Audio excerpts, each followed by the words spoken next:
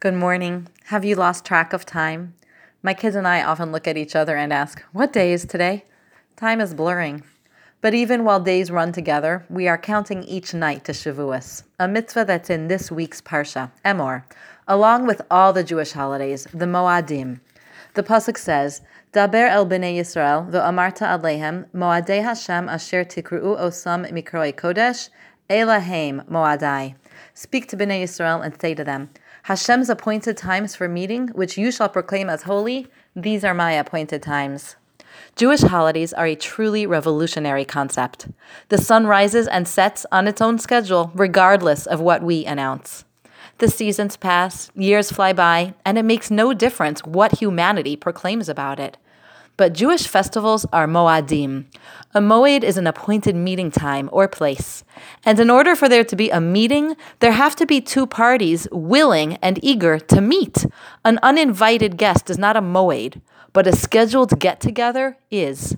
So here comes the revolutionary concept of Jewish holidays. You know what's the biggest difference between a slave and a free man? A slave has no control over his time. Whatever his master tells him to do at any point, that's what he does. But a free man calls his time his own. He has the right to use his time for his own purposes. So what did Hashem do when he took us out of Egypt?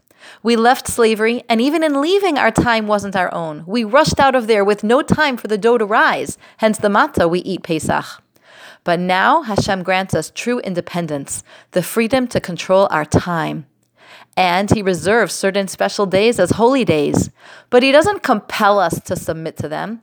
Rather, he gives us the freedom to proclaim these days as the days of meeting, where we choose to meet God, who we've placed above us as our master, and God chooses to meet us. It's a moed.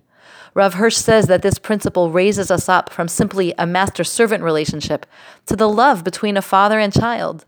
These times of meeting derive from a mutual choice with mutual love and yearning between Hashem and us.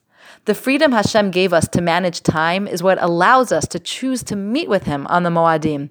That's what our holidays are, and that's what we're counting towards and waiting for. I've been thinking a little bit about freedom and time because I know some mothers are feeling a bit enslaved by lack of time. No time for yourself and no time alone. And I also think that kids must be feeling the same way. You know, ironically, when a child leaves home in the morning and goes to school, he becomes much more free in one way: how he spends his time. At home, his parents are watching him and noticing him all the time. But in school, it's possible to daydream for a few minutes or a whole period. And if you've perfected the art, the teacher won't call you out on it. But if a child does a slipshod job of a task at home, or just sits at the table staring into space for 30 minutes, many parents will notice it and comment on it. It's one of the things I've had to remind myself of over the years as a homeschool mother. My kids are allowed to have off time, occasional times where they can function well or not well, but at their discretion. It's their time.